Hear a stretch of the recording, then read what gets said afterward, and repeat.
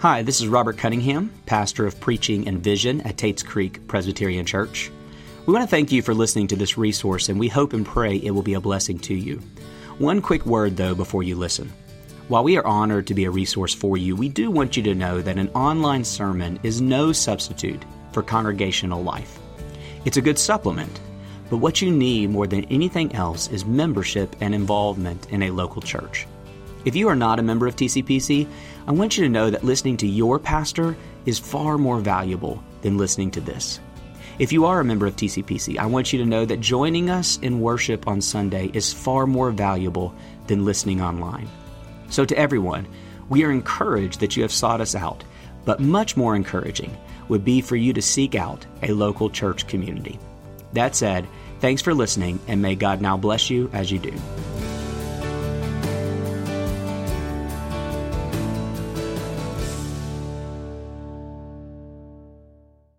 So I have this journal here. I have probably 75 or 80 of these.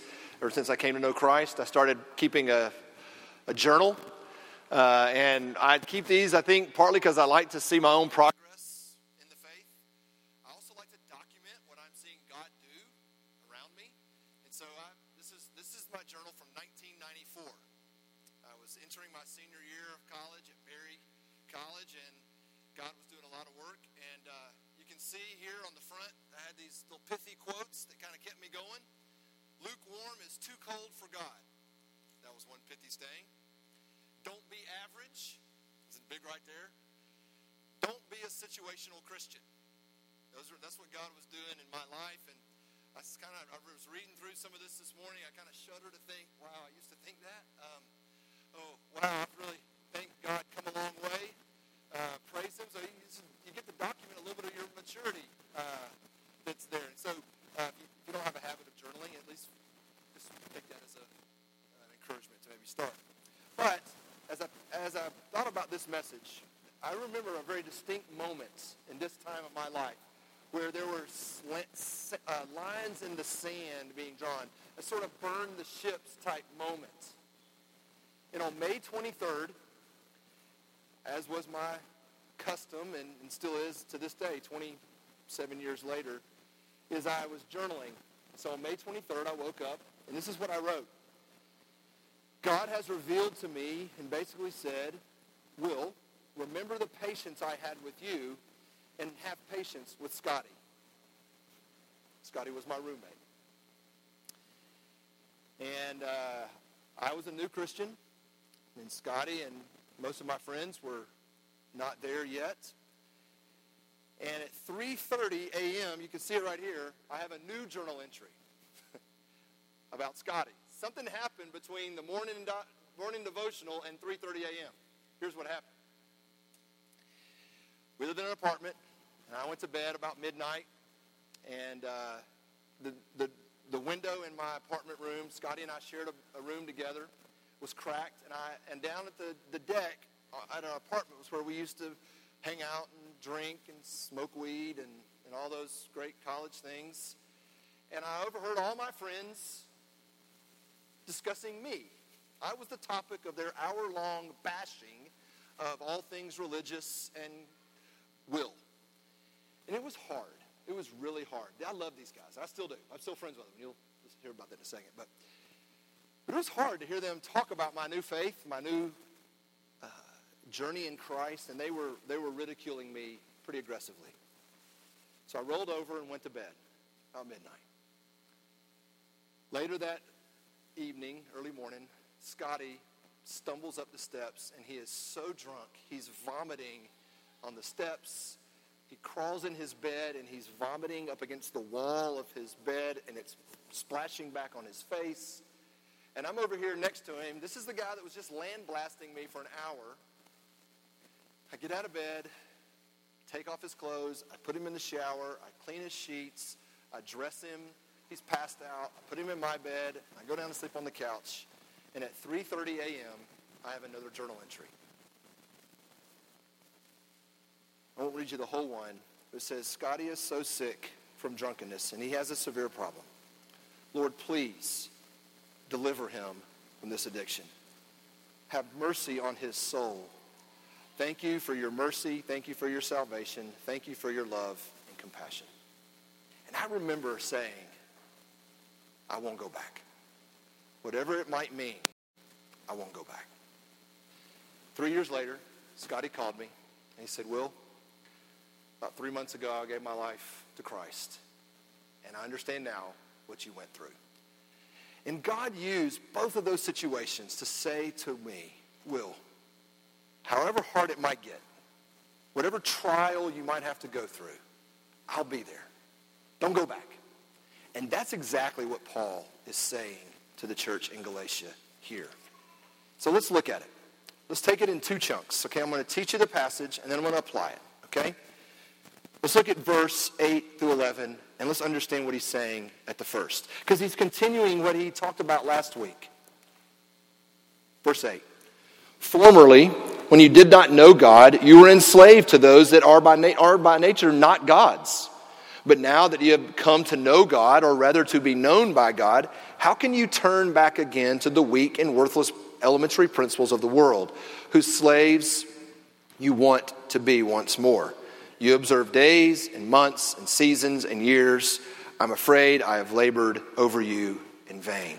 He starts this section by saying formerly, which is a tremendous word to read as a Christian, which it implies and means there was something before you are now. Formerly, you were this way. There was something about these Galatians that was not true of them right then. Formerly. Friend, think about your former life. Think about where you were before God rescued you and praise him for his rescuing. Formerly, they were this way. And what he says is formerly, you had those elementary principles that you were trusting in and acting as if they were gods, little g's, as if they could save you. Those elementary principles that we talked about last week, earth, wind, fire, water, or the law, or just math and science and grades and money, all the things that make the world run, which are good things, but when you try to make them gods, they enslave you. Tim Keller says that idolatry is taking a good thing and making it an ultimate. That's what the Galatians were doing. They were taking the elementary principles and making them gods. He says, formerly you did that, and then he says some great words, but now. Paul does this a lot in his writings. You were dead in your transgressions and sins, but now God has made you alive. You were this way, but now this. And what he says here in verse 9 and 10 is that you know God now, and more specifically, God knows you. One commentator said it this way: relationship with God does not have its basis in man's seeking, which is mysticism, or man's doing, which is legalism, or in man's knowing, which is Gnosticism. Relationship with God originates with God himself and is carried on always and forever by divine grace. This word here for knowing God, I don't want to be too inappropriate in a sermon, but the word carries with it vulnerable intimacy between a man and a woman.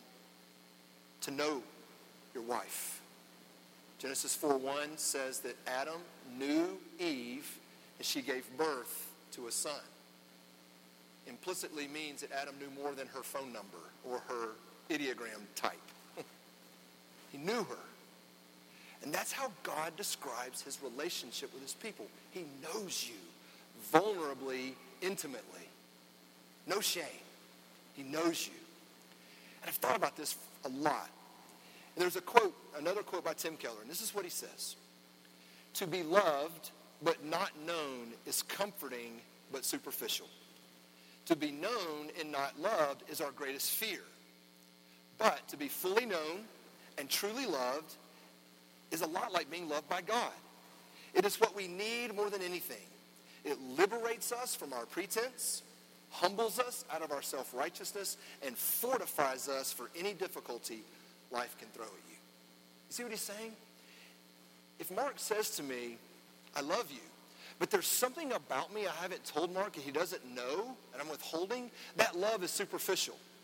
On the flip side, if I take the risk and tell Mark everything I know, he might not love me. So I withhold. You see how we do in our relationships. It's not so with God. He knows you fully and loves you truly.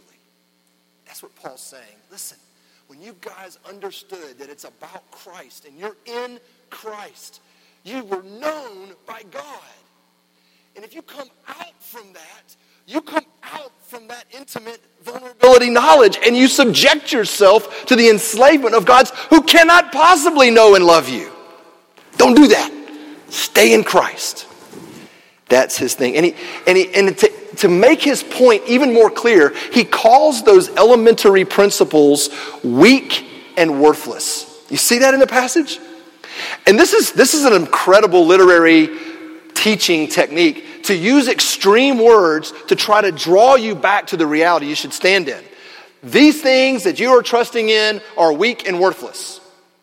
So what I do is I go to the extreme in my own mind when these things come. For example, I grew up and this journal is full of me taking Bible verses and journaling. And I had a goal to have a date by every day journal entry. I didn't want to miss a day because I was taught in some way reading your Bible every day is what a true Christian does. So, that starts working. Oh, I missed a day. Oh, does God really love me? I missed a week. Oh, I must not be a Christian. Oh, this Bible reading becomes this, this righteousness.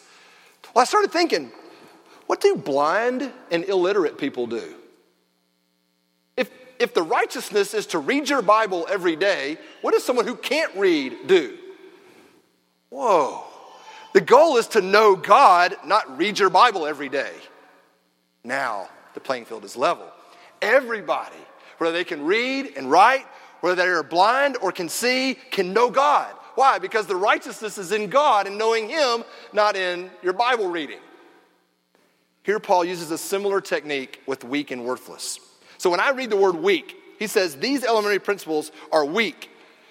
I go into, what do I think is the most powerful thing on the planet? And for me, it's the U.S. military. I love the U.S. military. I love to hear the chopper sounds. I love to read Special Forces books. I love to carry challenge coins in my pocket. I love the U.S. military. I love First Blood and Rambo. I love Full Metal Jacket. I love Saving Private Ryan. I love Band of Brothers. That's me. I think, the U.S. military. And Paul would say, Will, it's weak. It's weak. Military power might be able to win you freedom to vote, freedom to worship, freedom to bear arms, freedom to own property, freedom to blank. It cannot earn you freedom with God. The only thing powerful enough to earn you freedom with God is the blood of Jesus Christ on the cross. So that military power, that whatever power, it's weak, he says. And then he says, not only is it weak, it's worthless. So then I run to, money. The Hope Diamond today is priced at $250 million. If I had that, I could get my new Tacoma. I could put all 4 of my kids through college. I could buy my wife that new kitchen she wants. I could have the new grill deck that I want on the back of my thing. And on and on. And Paul says, Will, it's worthless. Financial security might be able to pay your kids' college. It might be able to give you a boat for the weekend. It might be able to secure you an early retirement. It might be able to start a new company. But it cannot purchase freedom with God. Only the blood of Christ can purchase that. So he says, it's weak and it's worthless. Do not give yourself to them. Do not give yourself to any power. Do not give yourself to any prestige, treasure. There is one treasure, it's Jesus. If you make military power, financial security, physical health, education, parenting your treasure, then all of these things will eventually enslave you. And they're not God's. So he sums this whole section up by saying, you guys are even observing days and weeks and months and years. What? You're Gentiles. You're not Jews. Why are you now following the Jewish cultural religious calendar? The reason? Because these Judaizers have enslaved you to their cultural way of life. I can't believe you guys. I fear that I've labored in vain because now you're even celebrating these Jewish cultural traditions. So he kind of wraps this section up by saying, I am afraid I have labored over you in vain. And then he moves into this very revealing section of Scripture. And I love it because we tend to forget that Galatians is not this theological treatise about justification by faith alone, though it's helpful in understanding that. It's a letter from a man to another group of humans at a specific location in history. This was a correspondence. This was a letter. And here we see the essence of that relationship. Look at verse 12. Brothers, I entreat you, become as I am, for I also have become as you are. You did me no wrong. You know it was because of a bodily ailment that I preached the gospel to you at first. And though my condition was a trial to you, you did not scorn or despise me, but received me as an angel of God or as Christ Jesus. What then has become of your blessedness? For I testify to you that if possible, you would have gouged out your eyes and given them to me. Have I then become your enemy by telling you the truth? They make much of you, but for no good purpose. They want to shut you out from me, that you may make much of them. It is always good to be made much of for a good purpose, and not only when I am present with you. My little children, for whom I am again in the anguish of childbirth until Christ is formed in you, I wish I could be present with you now and change my tone, for I am perplexed about you. You see what he's saying?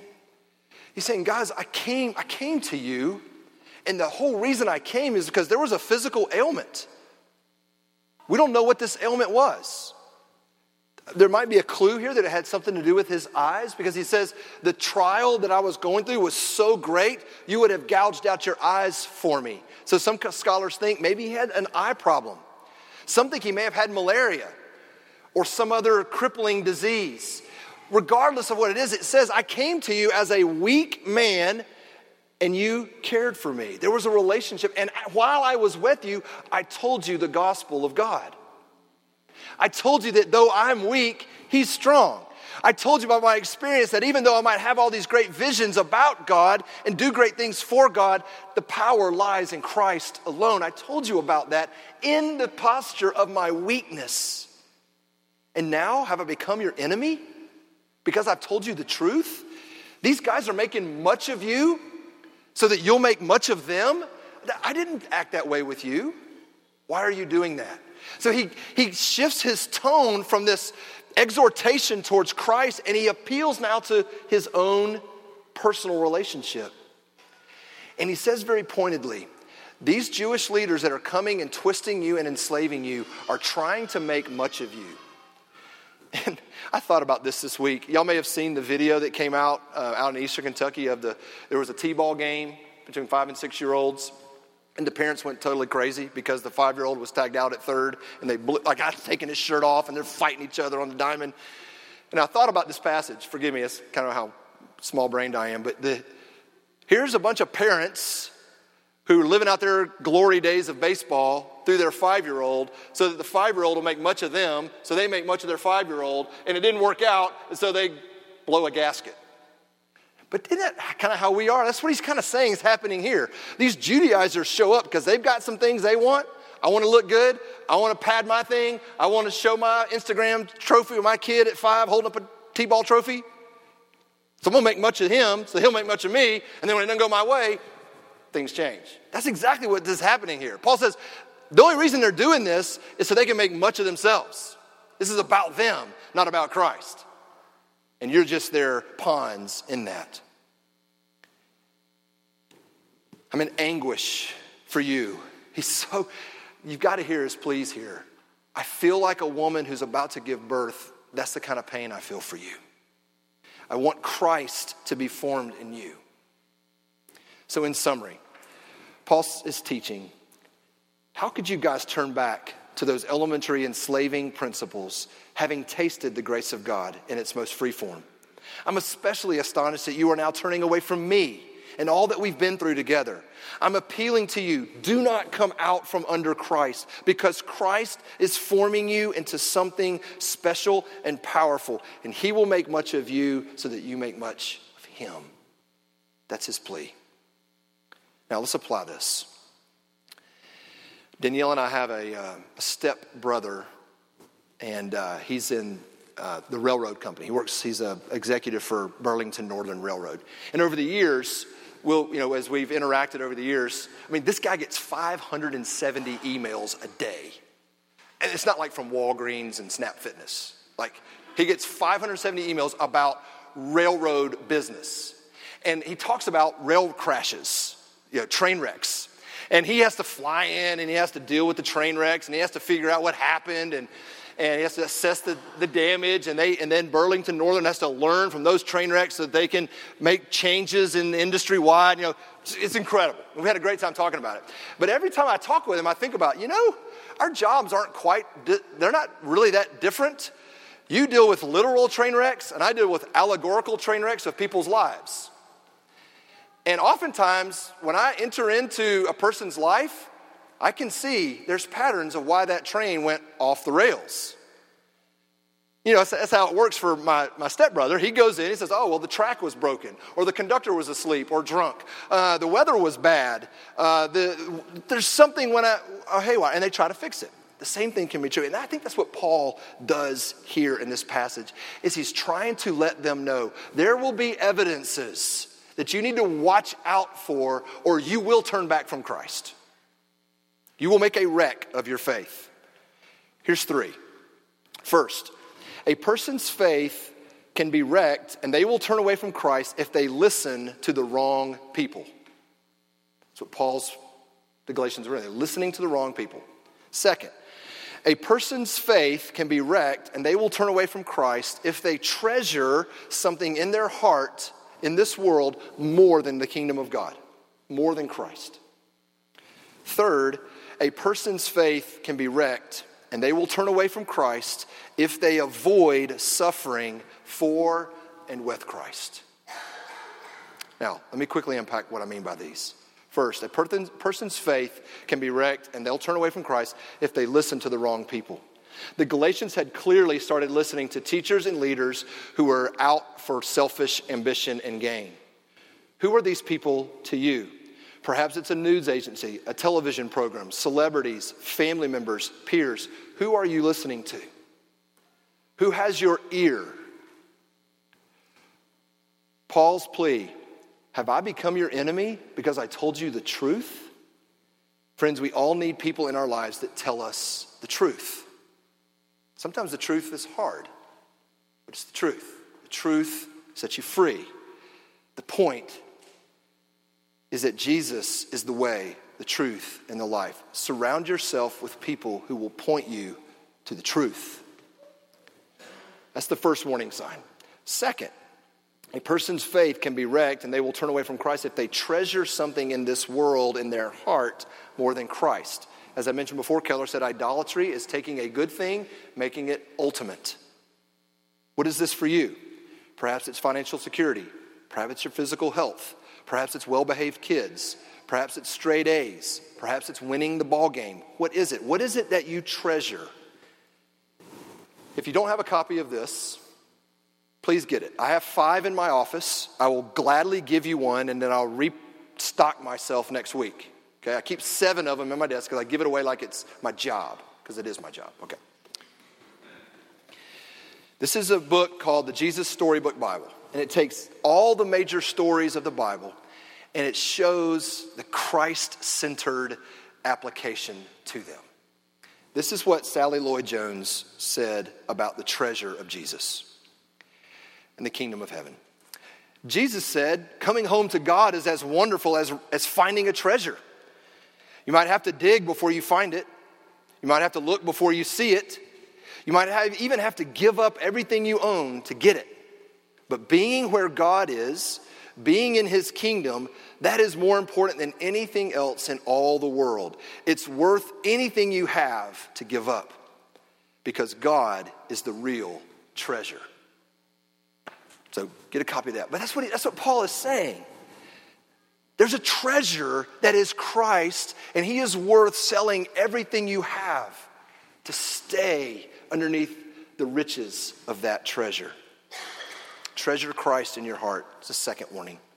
The final warning that I see here in this passage is a person's faith can be wrecked and they will turn away from Christ if they avoid suffering for and with Christ. Here's what I mean by this. I mean suffering in all its forms. I do mean persecution, like my story. Having people ridicule you and marginalize you for your faith is a very real form of suffering. But if you try to avoid this, if you try to people please, if you try to negotiate, you could be in danger of turning back from Christ. The world is not getting more Christ-centered. The world is getting less Christ-oriented. And so if you're going to stand for Christ, you will be persecuted for him. The second suffering, though, is just that suffering that we all go through, that personal illness, having intense physical pain or suffering, losing a loved one, getting a bad diagnosis about your body, having chronic pain, whether it's physical, emotional, or mental. These are sufferings. Friend, if you find yourself suffering, don't come out from Christ. Suffer in him. He understands. He has been through suffering. In fact, the scriptures say, for the joy set before him, he endured the cross and scorned its shame. You can suffer in Christ. Don't come out from Christ to suffer. Stay in him. And then discipleship itself is sort of a form of suffering, right? The root word for discipleship is discipline. And that's never good, right? I get disciplined by my parents or by the Lord, and it feels hard. But if we think about discipline as training, or as Paul says, as Christ being formed in you, it takes on a whole different meaning.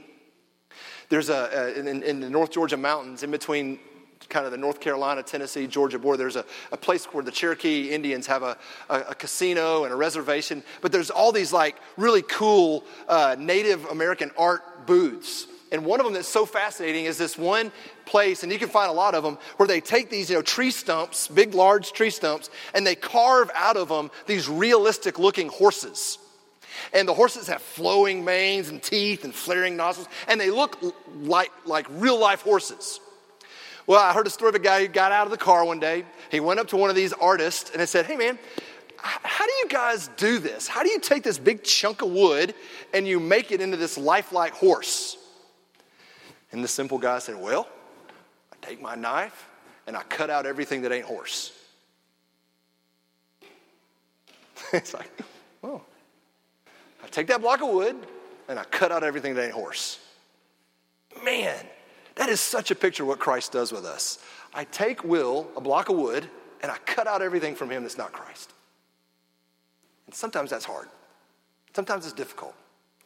But man, he's making me into his likeness. Don't come out from that. Don't think you're going to form and shape yourself in anything glorious. Stay under the knife of his grace that will shape and structure you. So I thought about, how do we take this idea of not retreating, not going back, and we come to the table? How do we do that? This is great. This is so enlightening. So Matthew, Mark, and Luke, in their gospel passages, they all three write about the communion table. Do you know that the Apostle John does not? He doesn't tell us about the Lord's Supper. He tells us in John 13 through 17 about the discourse of what Jesus taught that night, the vine, heaven, the Holy Spirit, the prayer, but he doesn't talk about communion. And scholars for years have wrestled, why didn't John do that? And most scholars land that John talked about the concept of communion and Jesus being the bread of life in John 6, right at the tail end of him feeding the 5,000. And so John tells the story of Jesus feeding the 5,000. And they're amazed that he fed all these people with 2 fish and 5 loaves. And they keep coming back to Jesus. Like, man, that was incredible, man. It was great. You fed us all, and you did it with all this little thing. It was great. And Jesus says, you guys keep coming back to me because you had your stomachs filled. Yeah, hunger was abated, but also you're still living with these elementary principles, and you think that's what I came to do. And then he turns the script on them. He says, I'm the bread of life. Any man that eats me will never go hungry. And then people start going, whoa, whoa, whoa, whoa, whoa, whoa. Time out. The miracles, they were cool. Getting some bread, that was awesome. The thought that you might overthrow Rome, I'm in. Eat you, follow you, kind of not in that. And they start, and John says, people were leaving left and right. And Jesus turns to his disciples and he says, you guys want to leave too? And this is what Peter says. Lord, to whom shall we go? You have the words of eternal life, and we have believed and have come to know that you are the Holy One of God. There's nowhere else for us to go, Jesus. You are the bread of life. I mean, Peter had no idea what that would cost him in a few years, right? Friends, don't turn back. Listen to Jesus. This table reminds us to not turn back. He has the words of eternal life. He is the treasure we're selling everything for. He suffered on the cross for you so that you can suffer in this life trusting in him. And we're this morning, for the first time in 15 months, going to come forward. I praise God that we get that symbolism. I want you to think about you're coming forward so that you won't ever go back. Do you hear me? Come forward today, take the communion from your Savior, and don't ever go back. Don't turn away. Some of you today are thinking about throwing in the towel with Jesus. Don't do it. Come forward. Come eat, feast on your Savior. He loves you. He's shaping you. He'll walk with you for whatever suffering you have, and he will give you the treasure of the kingdom. Don't turn back. Stay in him. Amen? All right, let's pray. So, Lord, as we do come to this moment, I do pray that our symbolic act of coming forward to take this meal together would in fact be the reality of our heart, that we are going forward. We are not giving ground to the devil, to the world, to my own flesh, but we are going forward to Christ. Lord, some of us will walk forward today with a weak faith, but you said you would not snuff them out. You would not break the bruised reed. And I pray this morning that all of us, though weak in our knees, though weak in our hands, would come forward in faith. Lord, I pray that this moment would be that time in our lives where we won't ever go back. That today we'll come to Christ. Next week we'll come to Christ. Next week we'll come to Christ. And on until that day that we are fully formed in you. Help us now. In Christ's name we pray. Amen.